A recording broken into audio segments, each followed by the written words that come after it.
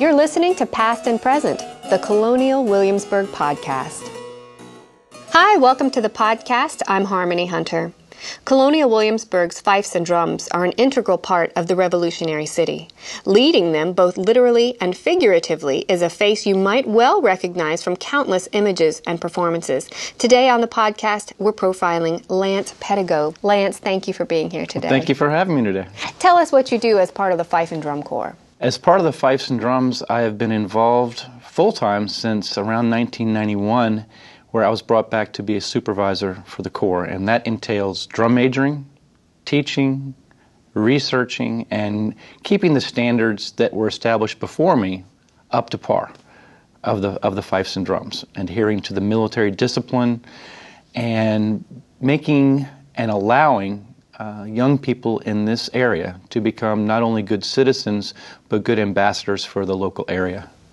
And before we get to the meat of what you do, we should mention that this podcast today comes from a listener request who wanted to know more about you because your face is seen in so many places. You are a very visible ambassador for Williamsburg and for the Fifes and Drums. How do you get to be out front, really, literally, for so many of these things? You found your own sort of corner of fame. Well, I'm not the only one out front, but I must say that it does happen a lot, and that is because of the drum major's position in leading the Fifes and Drums down the street with the mace.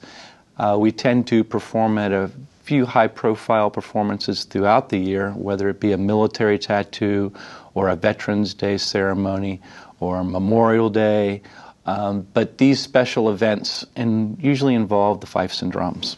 And I'm lucky enough to be a part of this organization and leading them down the street.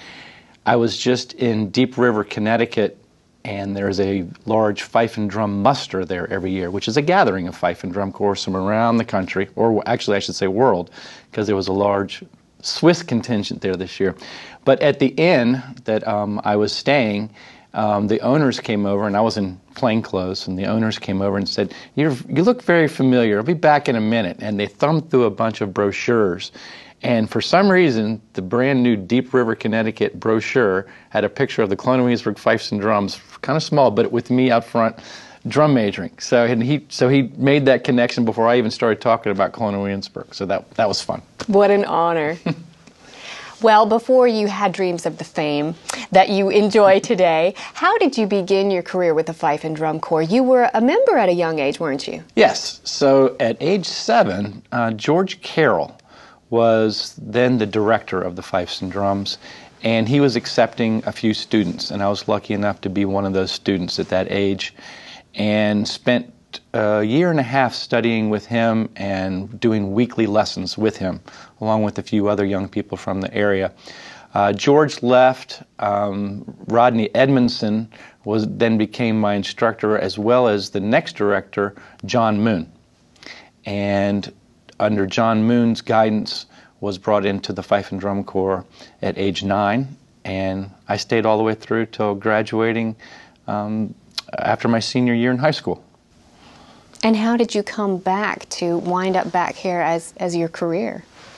So the circuitous path was one of living in different areas and honing my drumming skills. So after Colonial Williamsburg, after graduating Colonial Williamsburg in high school in this area, I went to James Madison University for a degree in music. On to New York City. That piggybacked on being in the Statue of Liberty All-American Band, marching band, to commemorate the reopening of the band. I just decided to stay in New York after that.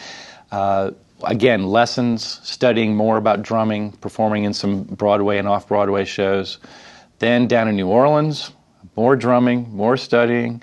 Then to Hawaii for a bit of the same on a cruise ship, which seems kind of odd, but being a drummer, you learn to play all different styles. So I, through the show drumming and the playing of the drum set, did that. And then towards the end of that tour, I should say, I received a call that there would be an opening. And I was very interested, provided some stability, and allowed me to give something back to the organization that trained me. So you've mentioned on this show before, you've told us a bit about the traditions in the Fife and Drum Corps and the way that these young men and now young women also are trained. It's a very regimented program with a lot of degrees to move through. How does this discipline, how is that manifest in the body of the Corps? How do you see what happens at lessons and training come out when they're marching? Sure. So from a very young age, they are required to have regular attendance, have regular assignments for their tunes, and keep up the standards. So that sort of instilling that responsibility affects them all through life. And you see as these kids mature through the Fife and Drum Corps that they just get better and better at it because they have to. And it spills over into the rest of their life. We have parents and both the kids saying, you know, that really helped out him, or that really helped out me because I've learned to get this stuff in on time, think about things in advance, you know, look out for others, and just be responsible. And you see it in any, you know, team activity. This one in particular is a little more rigid in that it is based on a military system. It is co-ed. It does allow for any young person in the community who has a will to want to succeed at it, we allow them to succeed, and we get through any problems along the way.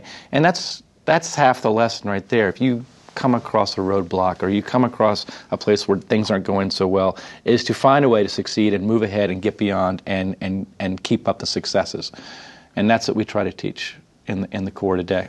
As you're working with these young people, these are adolescents and teens, do you think about the legacy you want to leave, or do you just think about trying to hold them together? What is it like working with these young men and women? It's the whole gamut. I mean, there are times when things are just going so quickly that it's just a matter of pointing them in the right direction, and then we refocus and retool. And when we can concentrate on, let's talk to the individuals and what we need to actually do. We have this peer teaching system where I'm the manager of the program, or drum major, and then there's 2 supervisors, also adults, and now 2 field music teachers or instructors that we've just been able to bring on who are former members of the Fifes and Drums. So now we have alumni coming back to help instruct and to pass on those traditions back down the ranks. I like to think of at least some successes that I've had during the past few years in both the Fifes and Drums and the music department that I'm now in charge of, which encompasses the rest of the music in Colonial Williamsburg, is that we are bringing more young people back into the program to enable them to get passed down these traditions of playing. So the Baroque style of playing a violin or a viola da gamba or a flute, the fife, the drum, all these instruments that would have been present in the 18th century in Williamsburg, these traditions have to be maintained and instructed from the best in the field. And I feel that we have the best in the field to allow that to happen here at Colonial Williamsburg. And this gives us an opportunity to talk about the music program as a whole, because this tradition and the playing of this music is preserved not just through the Fifes and Drums, but through the whole music program. That's exactly right. That's exactly right. We have a very strong ensemble here, the Governor's Music Ensemble. We also have a very strong theater, which we are actually going to be doing some musical 18th century theater pretty soon. And we also have even the balladeers in the taverns. I mean, everyone contributes to the different styles and the different sights and sounds that you would have had here in the 18th century. And I fortunately get to work directly with those entities. My 2 proudest, I think, times of year are when we get to feature the Fifes and Drums in May for Drummers Call Weekend. We just had our 11th year, and that happens over Armed Forces Day, usually the 3rd weekend in May, where we bring in Fife and Drum Corps from around the country and Canada. So we tend to say it's an international event. And also in the fall for the Early Music Festival. And that's where we get to feature our musicians. We get to bring in guest musicians and recreate some of the sounds and productions that would have happened here during the 18th century. And that's, for the Early Music Festival, that's the 3rd week in September.